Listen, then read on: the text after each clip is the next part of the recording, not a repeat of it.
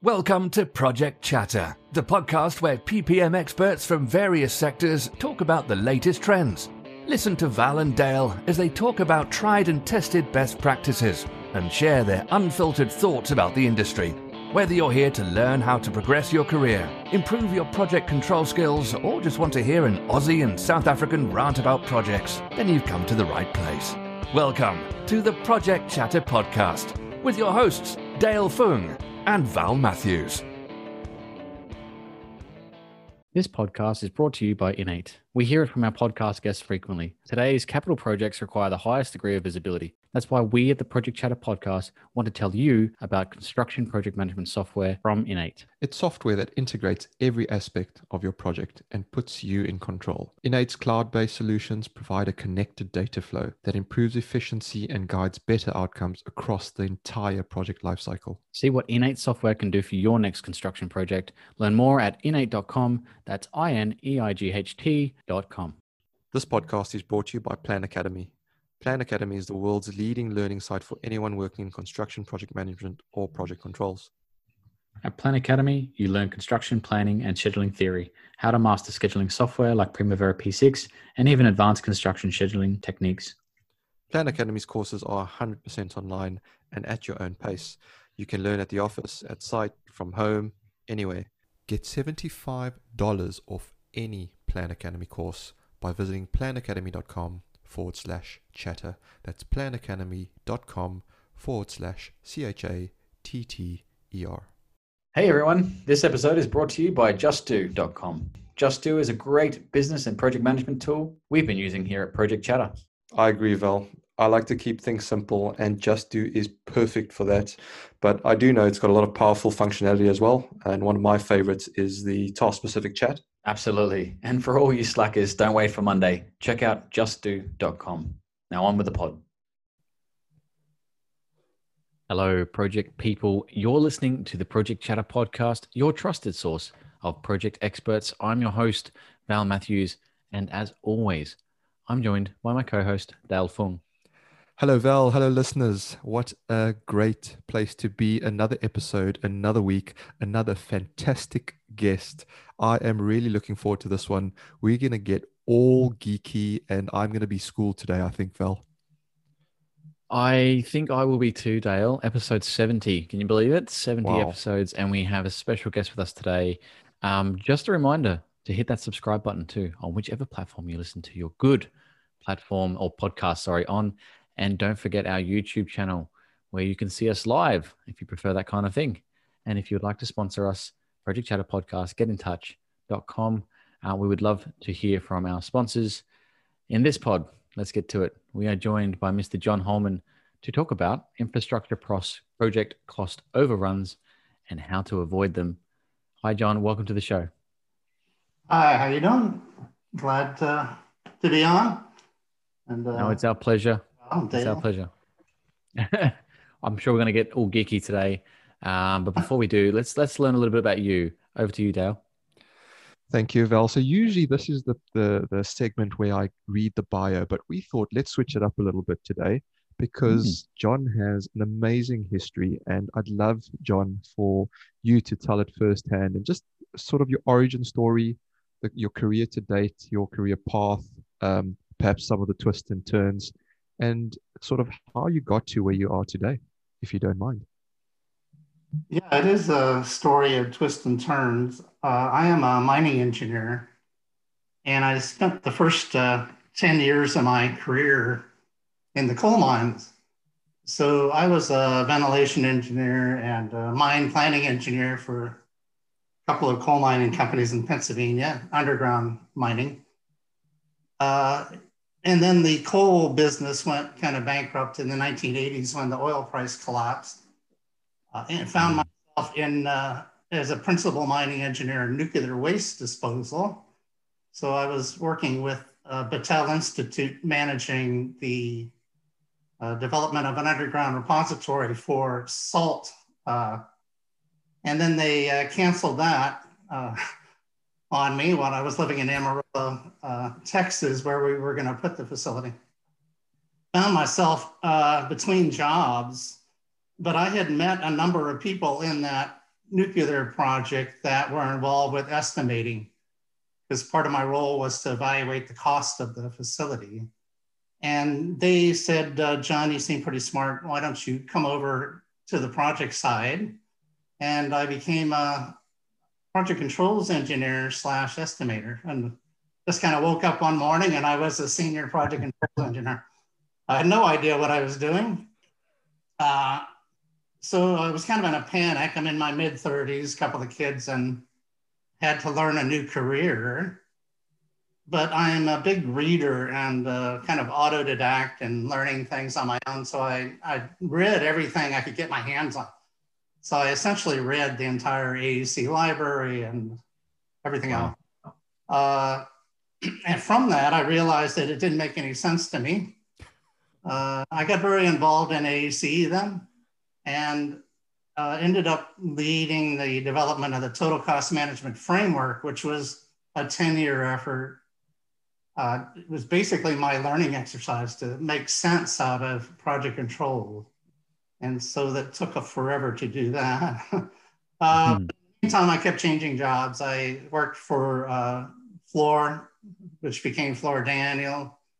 Then I went to Kodak, which was really a chemical company and did a lot of process plant type work. Ended up back at Fluor, back to Kodak. Then where did I go then? Then I went to independent project analysis. So I eventually ended up at IPA and I was responsible for their cost engineering committee, which was a consortia of all of the managers of cost engineering for the large oil and gas and chemical companies. And we would meet and do research and so forth. And I was responsible for their cost and schedule metrics program and also for project controls research. So I was a little different than a normal IPA analyst in that I came out of the business. The consortia wanted someone like myself. I was actually at Kodak a representative to the committee, and then IPA kind of hired me in to run the committee. And then I left there 15 years ago to consult on my own. And since then, I've been the owner of Validation Estimating, consulting mainly on helping companies improve their project controls practices, their cost engineering, their estimating. And more, though, my career and interest has shifted to the dark side, which is risk. What I learned over the years was companies really didn't need much help with base estimating. That by and large, that was done okay. And it's not really the problem with projects. The base estimate is usually pretty decent.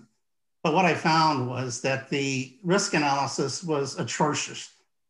Having been at IPA, having seen, thousands of projects and the problems people had with overruns, the terrible risk analysis that were done, I started to focus on that side of the house. So in the last 5-10 years even, I've been focused more and more on the risk quantification, where I think the opportunity is to improve. And also, having been at IPA, which has, I think now they have over 20,000 projects in their database, I was very aware of the power of data. And while we weren't at the time using machine learning, we were doing regression. I learned statistics. You kind of have to go back to school at IPA to learn how to use data and do statistics. So even in my 50s, I was still learning that side of the house. And I'm getting older now, and I don't have many more careers ahead of me. But what I'd like to help do now is help bridge into the data-driven world. I am not a computer guru. I'm not an AI expert, but I think I understand real data as well as anybody. And so what I'd like to see happen in industry is bring the data-driven view to the risk equation. And I think the process plant world through IPA and others have been doing that pretty well with the regression-based approach. But infrastructure is lagging by about 15, 20 years in terms of data and benchmarking. And so that's kind of the last barren territory that hasn't been tackled. So infrastructure overruns is the topic today, because that's where my career has taken me, to bringing empirical data to what we do, focusing on the risk, and infrastructure particularly tackle this overrun problem, which really has to do with crappy contingency estimates. It's not lying, it's not deception by and large. I've been doing benchmarking individually and with IPA for 25 years. And as Ed Merrow, the owner of IPA, said, you don't need Machiavellian reasons to explain overruns. It's all very fundamental. And while government projects are a little more subject to the politics, and you can get some deception and stuff going on there, it's still just basic practices. And we can get into that as we talk, but yeah, I've got about 40 years varied background, but it is kind of funneled to this risk equation. No, that is awesome. Thank you so much for sharing that. And what a decorated career. I love hearing people's stories because there are, as you say, so many twists and turns. And, you know, people only hear or see a certain portion of that, and perhaps a snapshot in time. So thank you for sharing that. As you mentioned, the topic is infrastructure cost overruns and how to avoid them. And you mentioned sort of your careers led you to infrastructure today, but can what we'll get into in a second or a couple of minutes be applied to non-infrastructure projects as well? Just to set the scene, is what you're going to be talking about generic, or is this only targeted at the infrastructure folks? Well, the reason I'm focusing on infrastructure is because it's the last untamed territory. The process plant world, I could go into it for hours talking about the history of risk quantification. But one of the founders of AEC in 1958 wrote a paper, article in a magazine about a parametric model for contingency estimating for process plants. And it actually became quite popular and was commonly used in the 1960s. He wrote another book, John Hackney, as a landmark text on the control and management of capital project. And he had the model in there. And so data was a thing back then. Every owner company had a strong database, as well as their contractors, all collected data. And we're trying to build models from that. And it was kind of a nirvana at the time. But then the 1980s came. It's about the time I lost my mining job. But in 1985, At Risk for Excel came out, which made every estimator in the world a risk expert. And the entire empirical 30-year history preceding that just vanished almost instantaneously. Things kind of went downhill. But the good news is independent project analysis, IPA, kept the Hackney world going.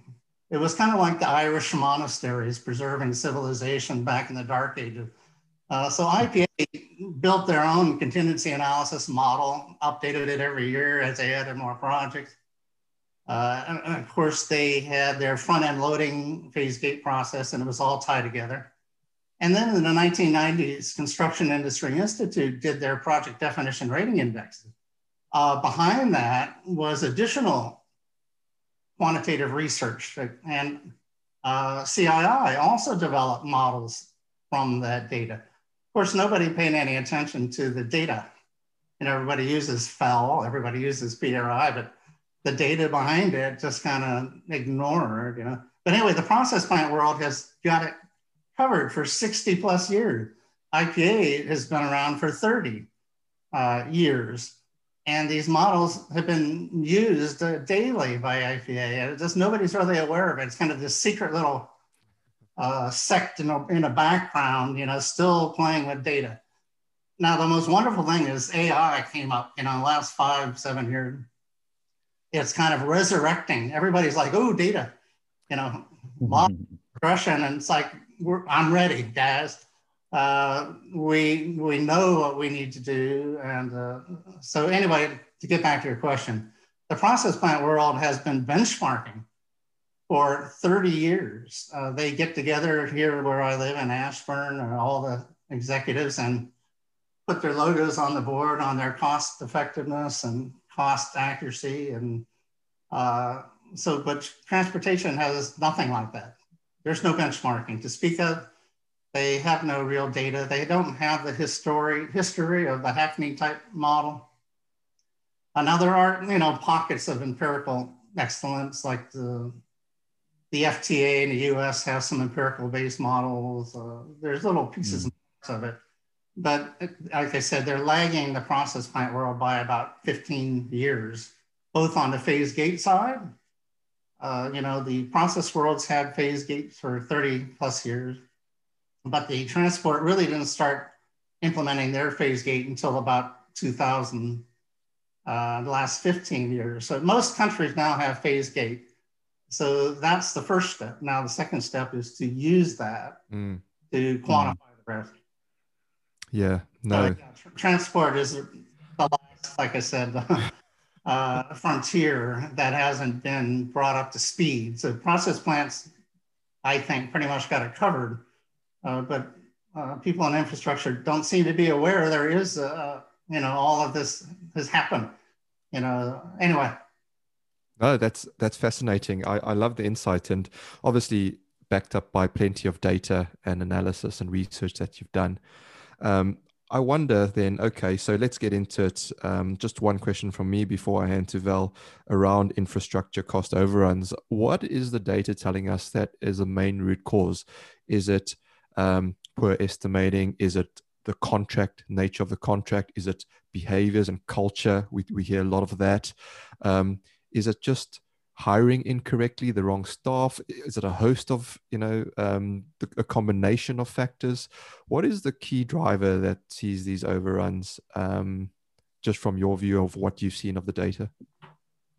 Well, the fundamentals of projects are essentially the same in the process plant world as it is in infrastructure. Of course, politics is involved in government-owned projects a little bit more, so there's some bias there. But fundamentally, they're the same that way. The transportation, the big difference is, they have lousy contingency estimating, which is true everywhere, actually. But they have this nasty habit, being political, of announcing the project too soon. And I think Marion Terrell in Australia, through the Groton Institute, has brought this up. And it's pretty common knowledge that the politicians will announce a project when the estimate's class 4, class 5, before we really even know what the scope is, which would not be a problem, by the way, if the contingency addressed the level of scope definition. Just remember those words. All we have to do, people, is use the contingency method that gives you enough money to cover the lousy level of scope definition. That's it. So, we can probably end the interview here because it's such a simple Right, but, done, cut. That's it. So we're in like I said, the phase gate system solved that problem for the for-profit world. We have had phase gate and a fairly disciplined development of the scope along with the estimate now for 30 years. Just about every process company has phase gate since the mid-1990s. So there's a lot of discipline there. So nobody approves any money, announces money until it gets through the phase, the gate. And the risks are better understood. But in the government world, because they did not have phase gates until about the year 2000, they were just announcing willy-nilly, as soon as they wanted to get some political points, they would say, we're going to build this bridge or this highway, and we weren't ready as a profession. The cost engineers and risk analysts, it just wasn't ready. So unfortunately, about 2000, when the phase gate was kicking in, that's when Dr. Flidberg published his first paper on lying misrepresentation in the transport world. Really got it wrong. It's simply a case of they weren't estimating the contingency realistically, and they were announcing it class 4 or even class 5. Now, in the transportation world, they wouldn't know what a class 5 was from Adam back then, but that's the problem, really, is the timing of the studies that started coming out of the behavioral scientists was just as the transport world was starting to introduce phase gate and just trying to get some discipline into their process. So all of that's happened in the last since about the year 2000, quite dynamic situation. And now we have this tug of war where we have the behavioral scientists on one hand have created this false message that it's all bias and deception. And we have the practical side, like myself and others, who recognize that, no, it's very fundamental practices that are just really lagging badly in the infrastructure world. Yeah, that's great. John, I hear all your points there, and they're still pointing the fact that we don't have those maturity steps in infrastructure. And I agree with you. It's the last frontier.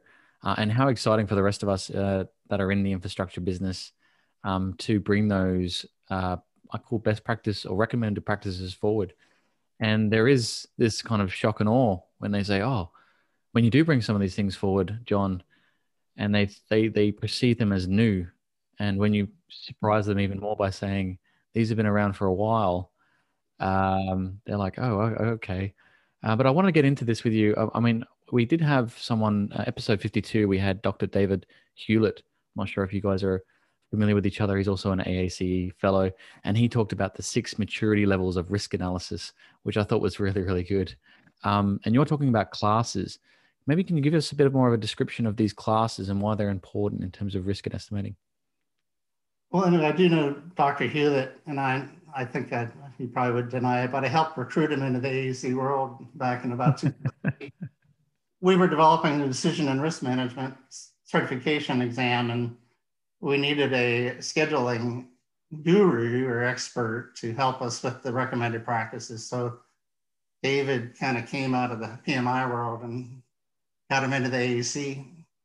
Nice, good work. House, but so no, we've known each other. We're both co-chairs now of the Decision and Risk Management Committee.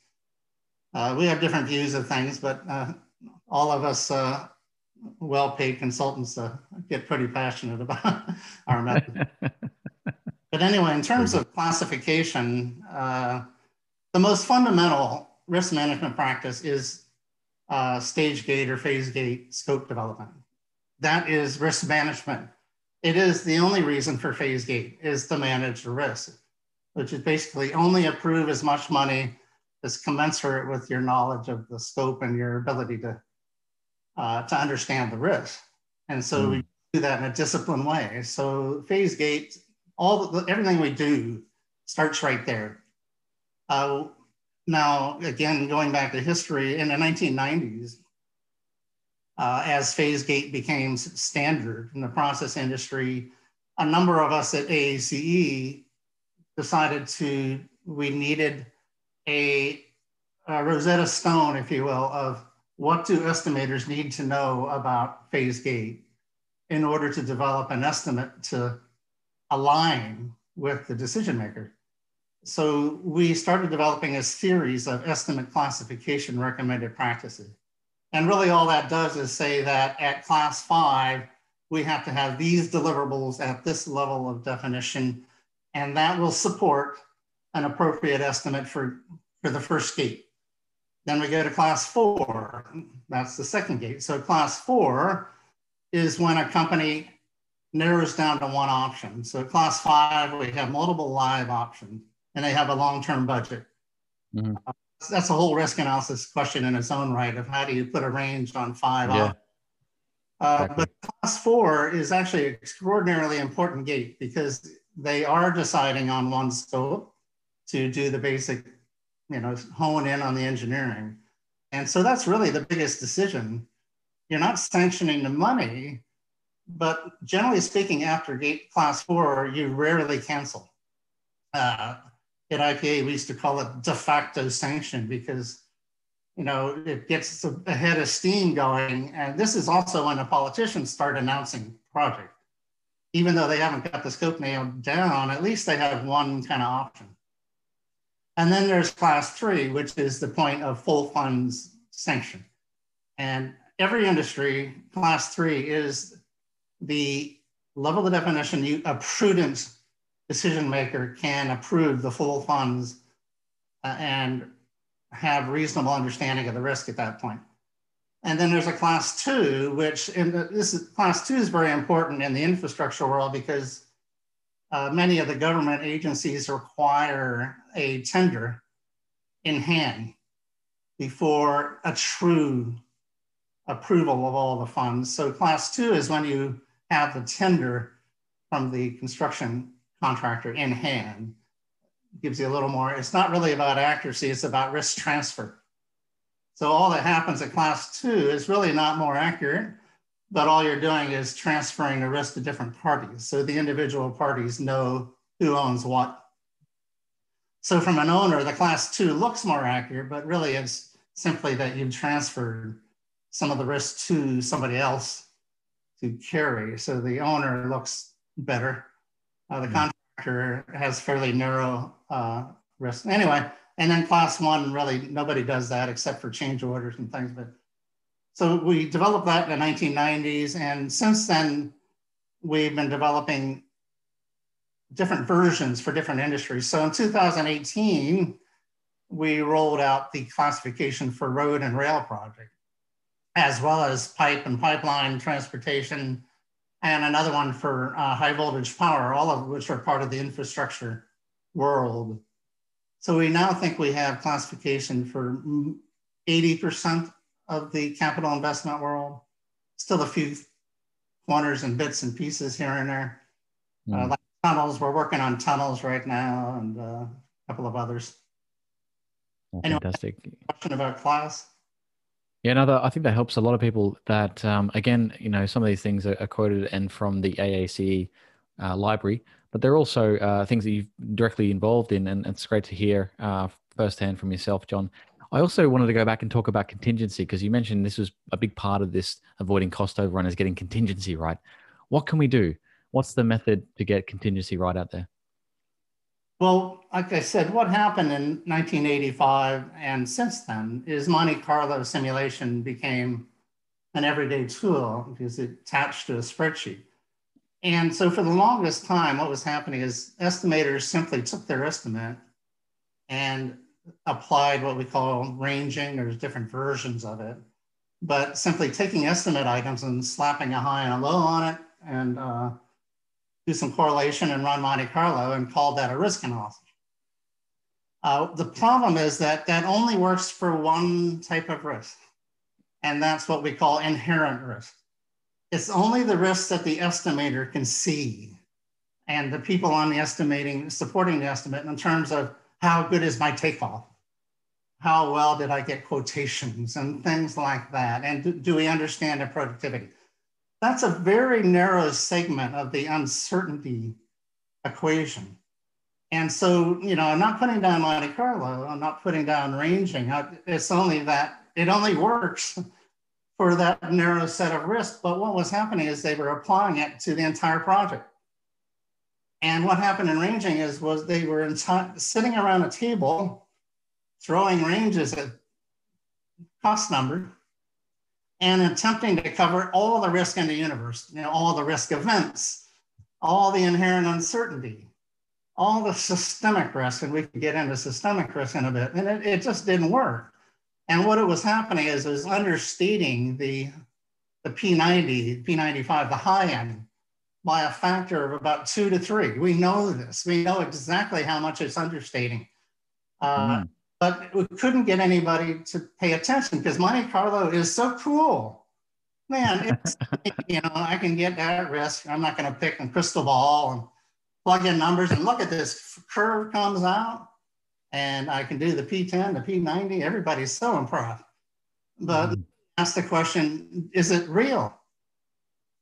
So in 2004, when I was at IPA, our cost engineering committee sponsored a study and found out, and the word we used in the study was that the method was a disaster. And generally speaking, IPA doesn't use hyperbole.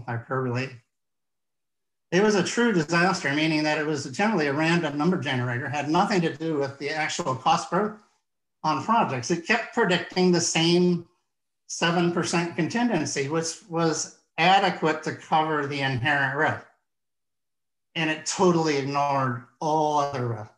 So we kept getting 7%, 8%, 7%, 10%, on projects. I can remember mining projects on the top of the Andes Mountains that, the contractor was telling the owner, it was 8% contingency. And it's like, you just kind of shake your head. And so anyway, it's because we lost touch with data. In the 1980s also coincided with a thing called downsizing and outsourcing. You guys are fairly young, so you weren't there. It was devastating. The owners cut their in-house staff by 50, 70%. All the people involved with historical data, building tools, data went out the door. And then they outsourced all the estimating to contractors who simply didn't pick up the ball. The contractors are really good at bidding, class 3, but as far as class 4 and 5, really had no clue. So we were in this kind of terrible situation where there was no data. Owners really didn't know what they were getting. They weren't questioning it, except for IPA. Like I said, it was like the Irish monastery. So, IPA would tell them, no, guys, let's get real. Here's what the data says. But as far as in-house at the owners, they were suffering for a lack of data. It's coming back. But anyway, I'm lost track of where I was going, but did I answer the question? That's okay. No, that's okay. I think we're just trying to understand what was missing. So you mentioned inherent risk. I think just to drill a little bit deeper into that. So there's obviously other types of risks, is there, that we're not capturing and that's affecting our contingency estimating? Yeah, so the number one risk, and this is where we need to talk about terminology and some words that people aren't familiar with, but in 2008, when we started developing the AACE certification and all that, the term systemic risk was brought into the lexicon. That comes out of the IPA and the benchmarking world. I use the word systemic because economics has been using it forever, but it matched a systems point of view. And at IPA, we looked at project systems. So IPA benchmarks not only an individual project, but the organizations, how they do projects and their teams and their organization. And also how they interface with the external system, which would be the politicians, the environment, the sustainability, all of that. It's a huge system. And it was pretty well understood that uncertainty, that big cloud of high and low, came not from how the estimator did their work, which is one little tiny narrow segment of the system, but in how the company executed its capital project. Did they have the people to do it? Did they have the maturity, like David Hewlett and his maturity matrix? If you're immature, it's common sense to everybody that you're going to get lousy outcome. You're not going to be predictable, right? So systemic risks are attributes of your system. And if you have weak attributes, you're going to have more uncertainty. That's it. That's very simple. And all of the historical research going back to Hackney was quantifying systemic risk. But that kind of got lost. And one of the most important systemic risks then is the level of scope definition. The reason we call that a systemic risk is because it's your phase gate system, again, the word system, is the process to impose discipline on the phase gate and your estimate, by the way. And so the level of scope definition is risk number one, big, bold letters. Thou shalt measure your level of scope definition first and quantify the impact of it. And if you do that, you're about 80% there. But what you'll find on projects is they don't measure it in transportation and they don't quantify it at all. So if you look at a transportation infrastructure project at class 4, there's almost no recognition that the level of scope definition mattered. Now, I published a study along with the consortium of US power utilities last year at AECE. And of these 6 major power utilities, these are big companies, guys, you know what contingency they were applying at class 4 was 10%. We looked at the contingencies they were applying, and it was 7% at class 3, 10% roughly at class 4, and 12% at class 5, when they didn't even know what the scope was, for heaven's sake. Mm. That's, unfortunately, we think a power utility be keeping up with oil and gas. But unfortunately, they're still in this inherent risk mindset that's just devastating. And I think that's what the behavioral scientists didn't recognize.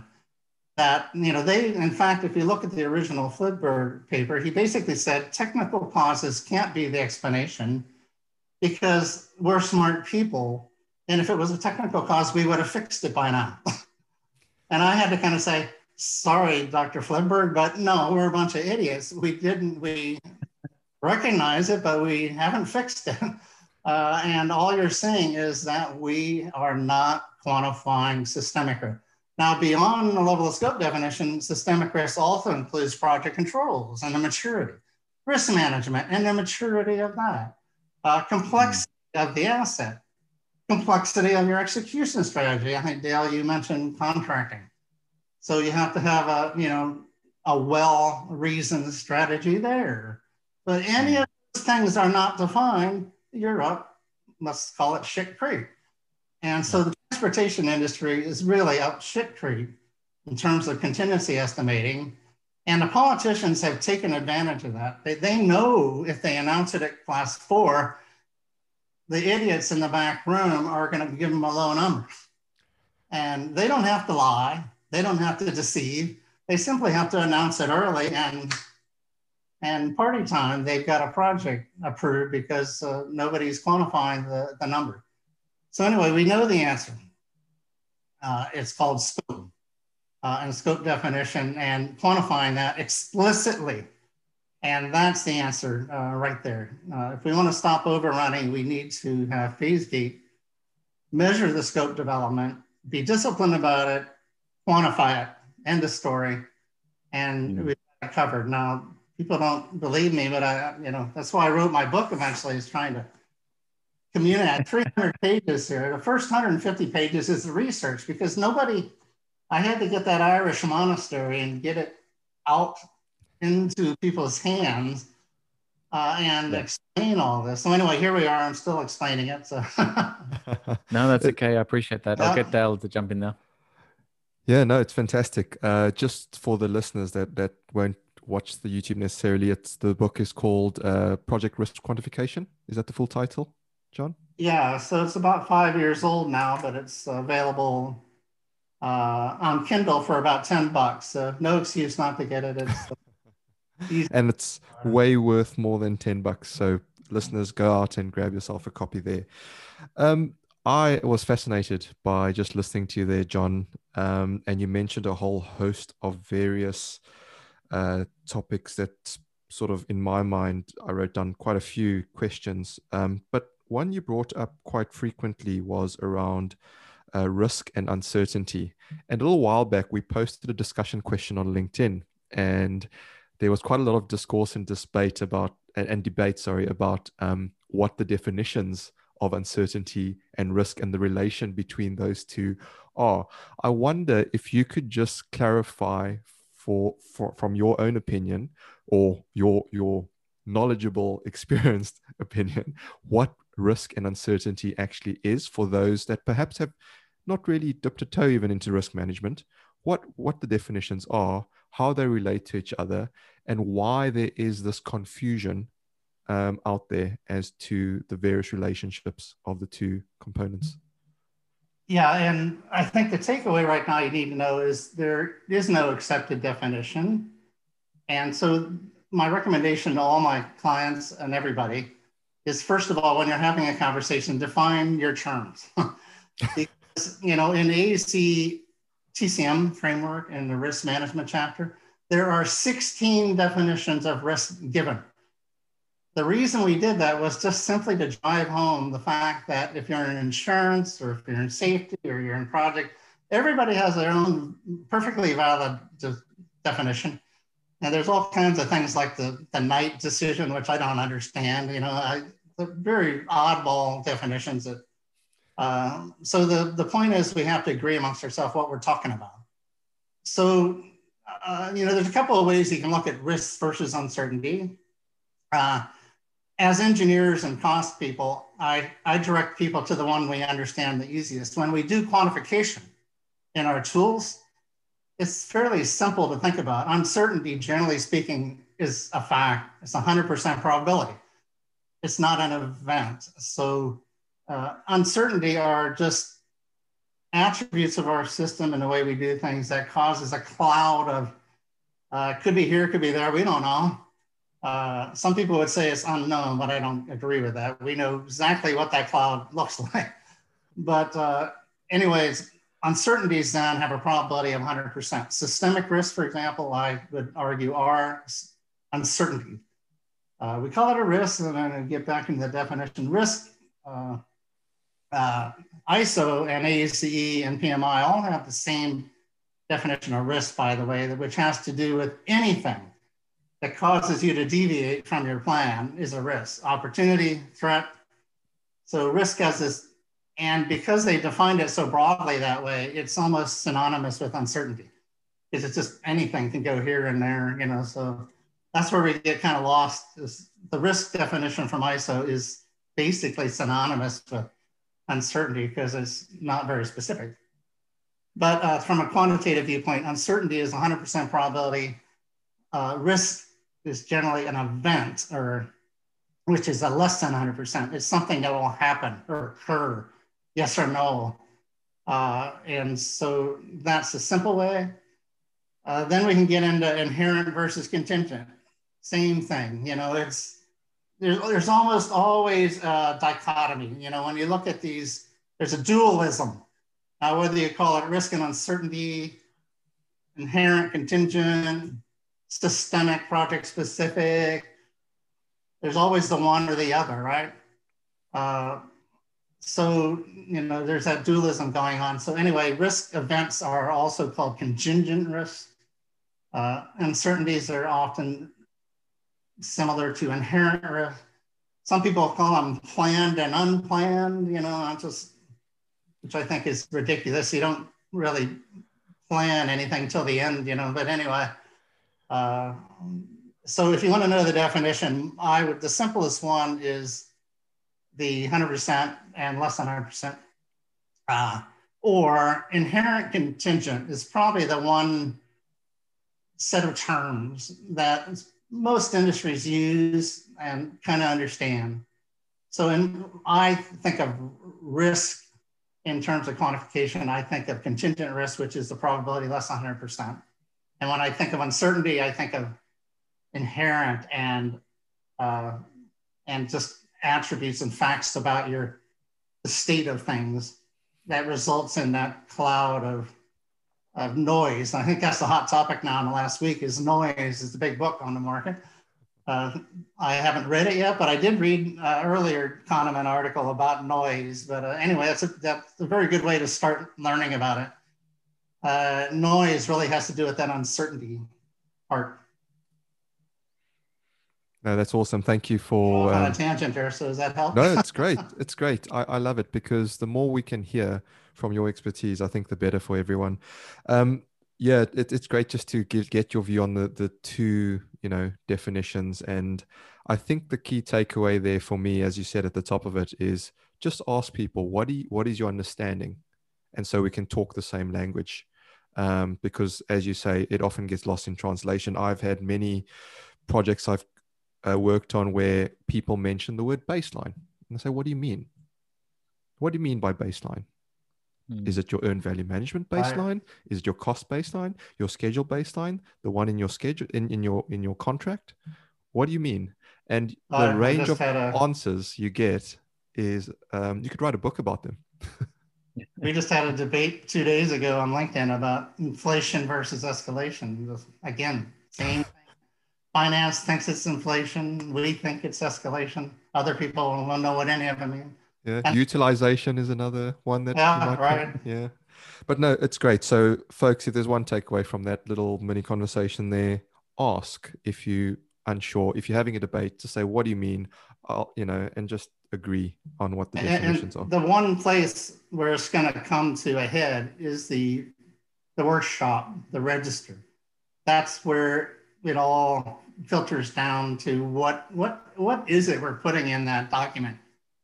And that's also one of the problems with quantification is that the registers are lousy. So, if you know about the risk management process, the first thing we have to do is identify the risk. Get them out on the table. And usually most people use a register to capture that. And then things kind of go downhill from there because the register attempts to break it down or categorize them. And that's where it just starts falling apart is that, it's full of all kinds of worries. And then you get the issues definition, another one that just causes nightmares. I don't believe in issues. Get that word out of my lexicon, if you will, please. But anyway, all of these words come in and just confuse the hell out of people. But so, yeah, it's a real problem. So when you start that workshop and to start developing your register, you have to agree on the exact, what's going in this document? How are we going to classify things and break them down? What are we going to quantify this way? What are we going to quantify that way? That's another problem is that you can't use the risk register for quantification. It's totally useless for quantification and people want to use it, but really it's just a log, just a tracking mechanism. When we get to quantification, we're going to pick and choose things out of that random list to quantify different ways. And that's something else people don't recognize is there are different methods of contingency development for each type of risk. There is no one method that works well for all of it. So that's another problem people aren't aware of. I'm working reviewed a paper by a guy named Dr. Peter Love there in Australia. And he talks about having a toolkit. And really that's where AAC is going. We have a number of like hybrid methods. So when we talk about that, you have to have a risk contingency toolkit to properly quantify the different classes and phases. And as the risk type changes from phase to phase, you have to have different tools. So that's, that's one of the arguments Dr. Hewlett and I have is he's very much the critical path method expert, but you don't have a critical path schedule at class 5. What the heck are you gonna do? You have to have a method for class 5. And then at class 4, often you still only have a Gantt chart or maybe the very fundamental critical path. You still can't use critical path method at class 4. So again, we have to have a toolkit. And so kind of going off on tangents again here, but anyway, these are all the risk register, the risk types, the toolkit to line up your contingency with the different risk types. All of that is essential. And nobody understands that. I keep saying Monte Carlo method. There is, that's another one, the Monte Carlo method. Please take that. There is no such thing. Monte Carlo is like multiplication. You use it on your checkbook and you use it for your taxes, but there's no multiplication method. The Monte Carlo, you can simulate anything, right? So anyway, you have ranging is being used for everything. All phases, all risk types are trying to range it. It's just total disaster, as we said at IPA. Yeah. Yeah. I think it almost occurs to me on projects, big projects in particular, infrastructure projects, that it's more of a box ticking exercise than it is an actual process to, again, have another viewpoint or perception of the project. I always saw, at least in my view, and maybe with Dale as well, it was always just another vantage point to see, okay, the estimates that we have in the program, are they close? But usually what would happen is the effort to estimate was crunched down into such a small period of time, because we were also delivering at the same time as actually trying to estimate the project. This is during the delivery phase, that I was more worried about the quality or the methodology behind the estimates than I was the output of the Monte Carlo simulation. And when I brought this up, it was often quashed or discussed, kind of deferred, or we'll talk about that later. And I feel like a lot of people in projects want to do a good method of estimating and want to use risk, I guess, quantification and definitely some of these Monte Carlo methods, processes or calculations, as you put it. But I feel like, again, back to data, like you said, and garbage in, garbage out. How do we affect that causation? Because I really feel like it's the start of the process that's the problem, not necessarily the output. What's your view on the inputs? Well, that's a fact of life, that estimating is the tail of the dog. And I'm an estimator. And if somebody asked me what my project expertise is, it was originally estimating. But you're always getting information late and crammed into the final couple of months of the project and just scrambling. And, for contractors, developing a bid is just insanity. The owners, 3 weeks, to develop a, $1 billion, are you insane? So the quality of the product, very hard to maintain in your scrum. Now the risk is even worse, because that is then post estimate and post schedule development. And so if you have 5 days, you're kind of lucky half the time. And that's a fact of life, and we're not going to get around that. So actually, when I developed my toolkit, if you will, and at AACE, my focus has always been on practicality. We have to have rational, practical methods that the average cost engineer estimator can do. And we can't have them be so complex and so statistically, all this arcanity, that it's just ridiculous. We have to make tools that people can use. And so that's where I have focused on. So the methodologies in my book, even though there is a toolkit and multiple methods, all of them are eminently doable in a short period of time. So when I do a risk analysis, even for a mega project, it really takes me more than about a week or 10 days, tops, from the time I start talking to the team to having a report. Because if I have a method that takes longer than that, then it's only going to be good for a few mega projects here and there, which, there's a lot of mega projects can make money on, but I want my clients to have a set of tools they can use for a $5 million project just as easily as they can use for 500 million or 5 billion. And so that's, in my book, that is a driving force, is to what methods and tools, or I think what Dr. Love called them as heuristics. I think what Kahneman calls in his book about noise is algorithms. These are all ways of simplifying a very complicated statistical situation into a set of rules and a model, algorithm, heuristic, whatever you want to call it, that can give us reasonably good outcomes that are reliable. And so that's where I've been at, is developing the heuristic, that set of tools with certain rules, empirically informed by reality, that bring data into it, that is reliable. So I'm not sure if I answered your question, but No, that's great. But there's a rhyme and reason to everything I'm doing for the last 15 years is to that point.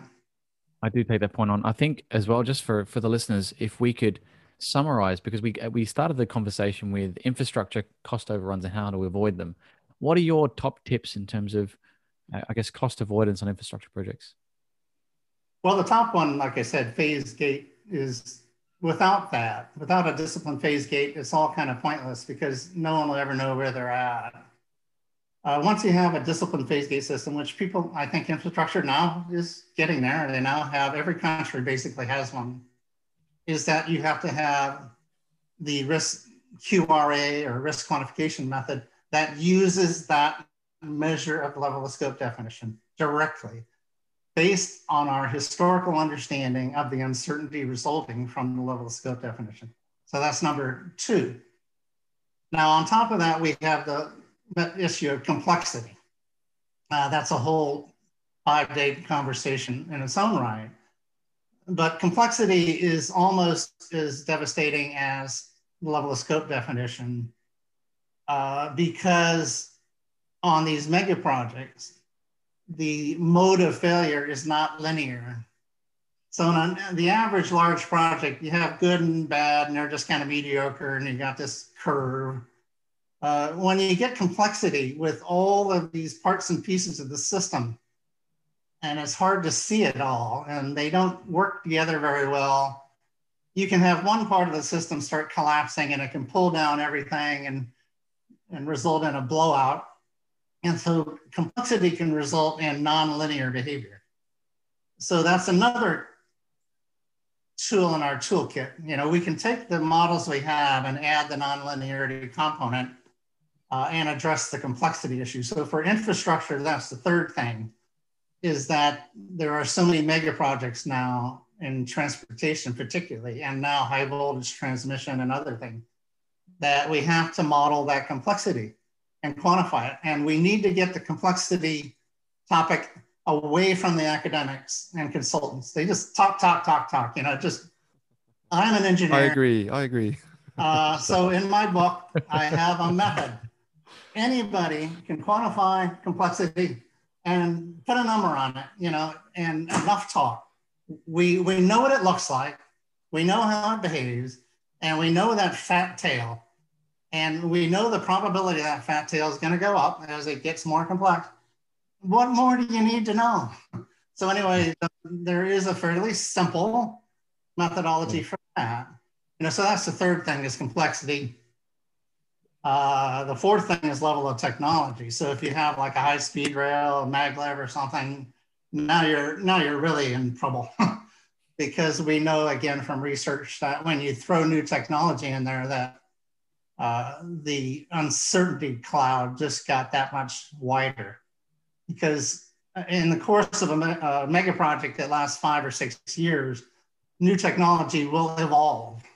It doesn't stand still. So right in the middle of engineering and right in the middle of construction, you know, the guys in the laboratory are white coats are coming up with new stuff. And we see this a lot in the control side. You know, the controls are always evolving, never stop. And so, you know, you see the end of the mega projects, the controls and the signaling systems causing nightmares because 7 years ago, they had another technology. Yeah. 7 years later, you have this AI-driven control thing that they didn't figure out until 6 months ago. So you have technology issues. All of that has to be addressed. Each one tackled in its own right with specific tools and measurements to do each one. And it's all there. It's not yet invented. It's been done, and we know what it looks like. That's brilliant. Thanks, John. Sorry, Val. If anyone saw LinkedIn, I don't know if you saw this, John. You know, we're representing you coming up next on, you know, talking about infrastructure, cost overruns, how to avoid them. And someone wrote, all you need to do is put John on the project. So I thought that was a really good comment. No, unfortunately, you can see what I'm wearing. People don't listen to me because I don't have the gravitas and I get kind of passionate about things, so they kind of turn off when I start yelling at them. But we love it here. we We love your listen passion, to John. me. But yeah. Anyway, I now have software available on the cloud, so you don't have to look at me. You just get the license to the software, and everything in the book is now available without talking to me at all. There we go. There we go. And the software you're talking about, that's Valid Risk. Is that correct? Yeah, we just came out with it last month. I've been implementing the methods for 15 years. Yeah. But it was kind of company by company through word of mouth and spreadsheet based. And then last year we decided to take the leap and make it a commercial product. So it's called Valid Risk, all one word, validrisk.com, and it's a license fee based product. Awesome. That And has parametric modeling in it. It's fully calibratable. So if you're in infrastructure, you can use your own historical experience and calibrate it to the skewness and bias that you have. Bias is actually a mean input. There is bias, and that has to be quantified. But anyway, it also deals with risk events. So anyway, it's integrated. It produces a cost and a schedule outcome.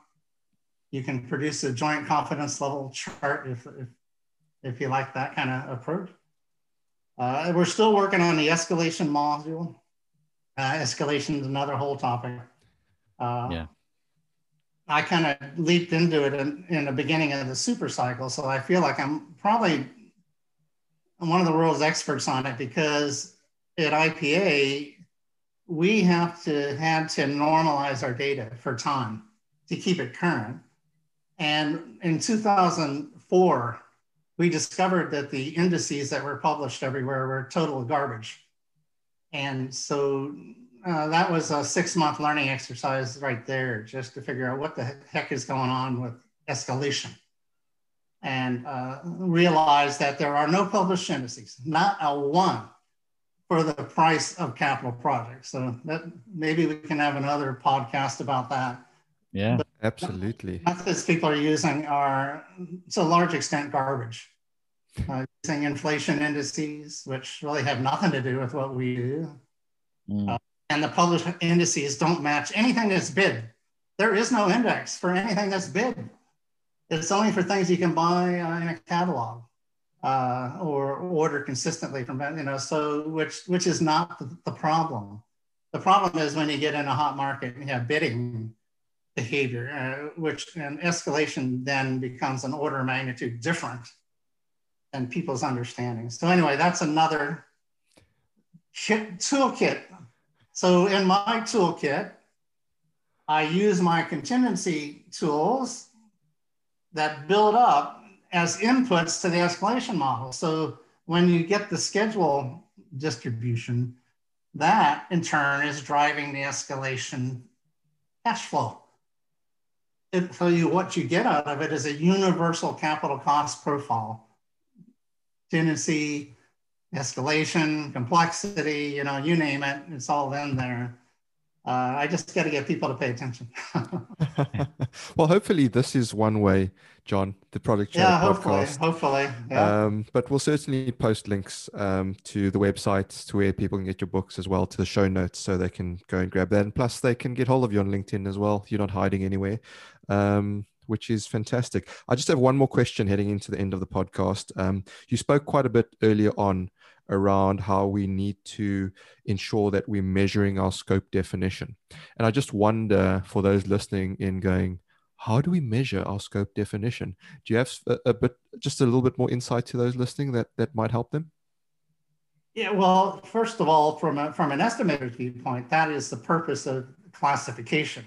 It is a measurement of the level of scope definition from the viewpoint of an estimator, of what an estimator needs to know, and documents they need to be aware of and to study and so forth. But beyond the estimating view, you have other planning documents, assuring, for example, that you're working with the stakeholders and doing stakeholder management. And it tends to be in the form of something like check the box, if you will. Unfortunately, people don't put enough thinking into it. But it's really just a series of studies and deliverables and things you need to know at the decision gate in order to quantify anything. We have to measure it first. Now, when we were at IPA, we criticized things like the Project Definition Rating Index, which is also measuring, because it's a self-performed assessment, and there's a tendency to be biased. And I'm going to give you an example. In the process plant world, all estimators know that the P&IDs, the process and implementation diagram, is king. If that's not complete and signed off by operations, you've got nothing. And as estimators, we know that the P&ID is gospel. So if you have a way of measuring the level of scope definition, what you need to have is a really good qualitative assessment of the state of the P&IDs. What's in it? What's not in it? Have we checked, is everything done? Have all the studies been done? And you have the same type of deep questioning about every deliverable. So for example, you just can't say, hey, I got a class 3 estimate. I hate that designation because when I review estimates, which is I do for a living, I have never seen a class 3 estimate in my life. I am not exaggerating. Every estimate a contractor calls class 3 is around class 3.4. What do I mean by that? I mean that every deliverable, when I look at them, is not really done. Oh, we got a P&ID, but we didn't finish the utility P&IDs. We only got the process ID. Well, guys, it doesn't count. You don't have all the P&IDs and they're not signed off by operations. You've got nothing, because operations has the wherewithal to change anything they want until they sign it. So anyway, that's the problem with the level of scope definition, is the check the box mentality and taking credit for things you really haven't finished. So when I apply my risk method, I don't give you credit until you're done. And teams kind of take issue with that. They get mad at me, just, hey, we finished P&ID. I said, no, you didn't. Come back to me when you're done. So anyway, that's what I mean by level of scope definition, not just the technical deliverables for the estimate. It also includes things like stakeholder management, regulators, working with them, which is increasingly important, and all of those types of things as well. Communication, getting buy-in, so forth. Awesome. No, thanks for that, and it's useful tips for those listening in. John, as you mentioned, we'd love to get you back for another podcast because there is so much we can talk about, and we've gone down quite a few rabbit holes, quite deep rabbit holes on this one. You call them tangents, we love to call them rabbit holes, and we're going to find those nuggets, and I think we got a lot of nuggets on the show, so thank you for that. This section of the podcast is the feature, though. It's called Defend the Indefensible. It's inspired by the ridiculous statements we hear day to day. And what we do is we put our guest in the hot seat for 30 seconds to defend a ridiculous statement. So if you're ready and if you're willing, I'll give you a statement and you have 30 seconds to defend it. I have to defend it?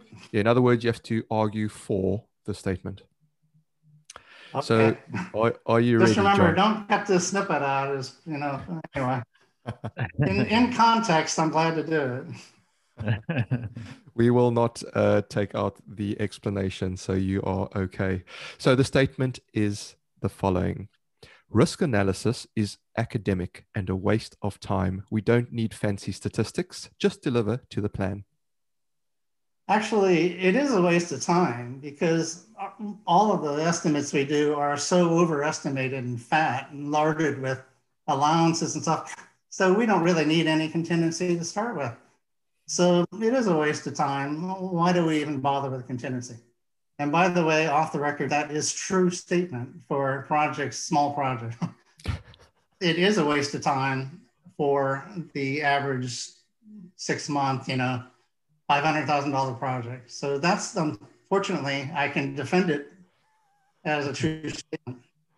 Awesome. And you were almost spot on with 30 seconds, 31 seconds, but that was amazing. Thank you, John, for being such a good sport. A little bit of fun at the end there of the podcast. Heading into the end, John, I want to come to you just for any final thoughts, words of wisdom that you want to leave the listeners with. Simply to consider joining AEC International if you're not already a member. It was a lifeline for me when I was in my 30s. It's made my career, so to speak. And also not just join AEC, but get involved. Everything I learned from developing product. I was not the expert in anything that CCM, that was my education. So the more you're involved and commenting on things, reviewing things, actually developing our products or just writing papers, you're going to learn an awful lot more than taking some, I'm going to say stupid class. Maybe I'm a self-learner, but joining AECE was a fabulous opportunity because it's a small enough organization you can make a difference. You get to know the experts that are there personally, and they are experts, so just really look into becoming active in AECE at your local section or wherever. Thanks, John. Thank you for that. And I'm sure Val will echo those sentiments because he started his journey with the AEC not too long ago. Val, any final thoughts from you? No, John. No, I'm actually going to study up and get some reading. I know there's a few books you've got out. Again, I think Total Cost Management, for anyone who hasn't read that, is a great, consolidation of some of the work at AAC, but also yourself, John. And, I've been reading your publications for a while, so thanks for being on the show. I really appreciate it. You're welcome. Again, thank you guys for inviting me. I appreciate it. It's been our absolute privilege and pleasure, John. Just before we go, John, we promised you a bonus section, which is the Q&A called Tenor. It's a quick fire, 10 questions and 10 answers by yourself, which Val will take you through. I'm ready when you're ready, John. Ready to go? Okay. All right. The first one is, what's your morning routine? I get up about 5:30. I exercise for half an hour, take a walk for about 20 minutes and eat breakfast. And I'm usually at my computer and writing in LinkedIn before I get down to work. Excellent. Number 2, would you rather spend your day with people or technology? I love technology, but I love communicating about it. So unfortunately, I'm probably talking at people more than communicating. But no, I'm an Aspergian person, not so much in public company, but I love technology, but I love sharing a lot. Question 3, how do you deal with stress? I don't really have any. I'm 65 and I don't take any prescriptions. I don't know how I got here, but I think I just really kind of fascinated by curiosity, and I've been fortunate in my life to always have a good income and so forth. So I just don't seem to suffer from stress. So I get stressed by stupid remarks, but other than that. Question 4, what is the best book you've been gifted? Gifted.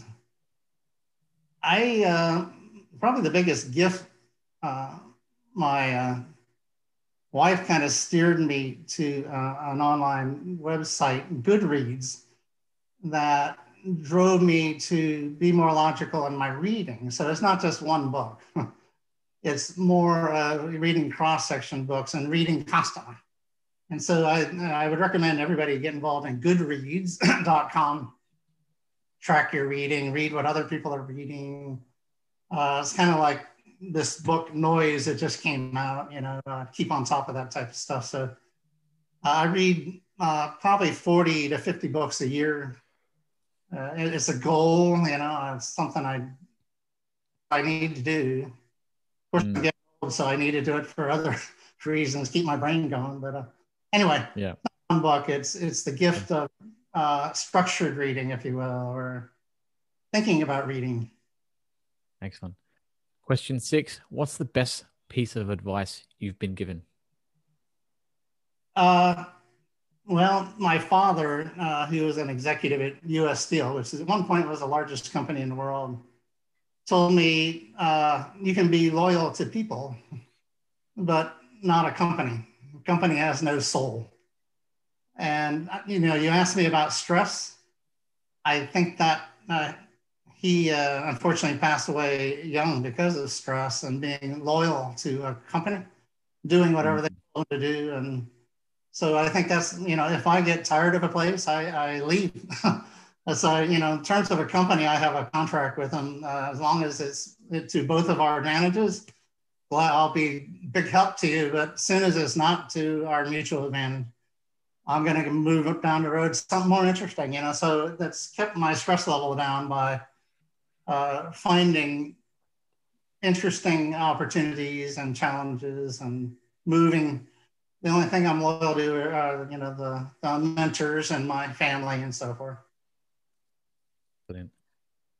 Question 7. What is the biggest mistake you've made on a project? Overstepping my knowledge, imposter syndrome it's a problem with consulting. It's an ethical question, as people looking at you. It's funny when you 50 become a consultant, all of a sudden these executives who didn't pay you the time of day, all of a sudden are staring at you. And what do you think? So there's this pressure to kind of overstep your level of knowledge and sometimes maybe lead them a little astray.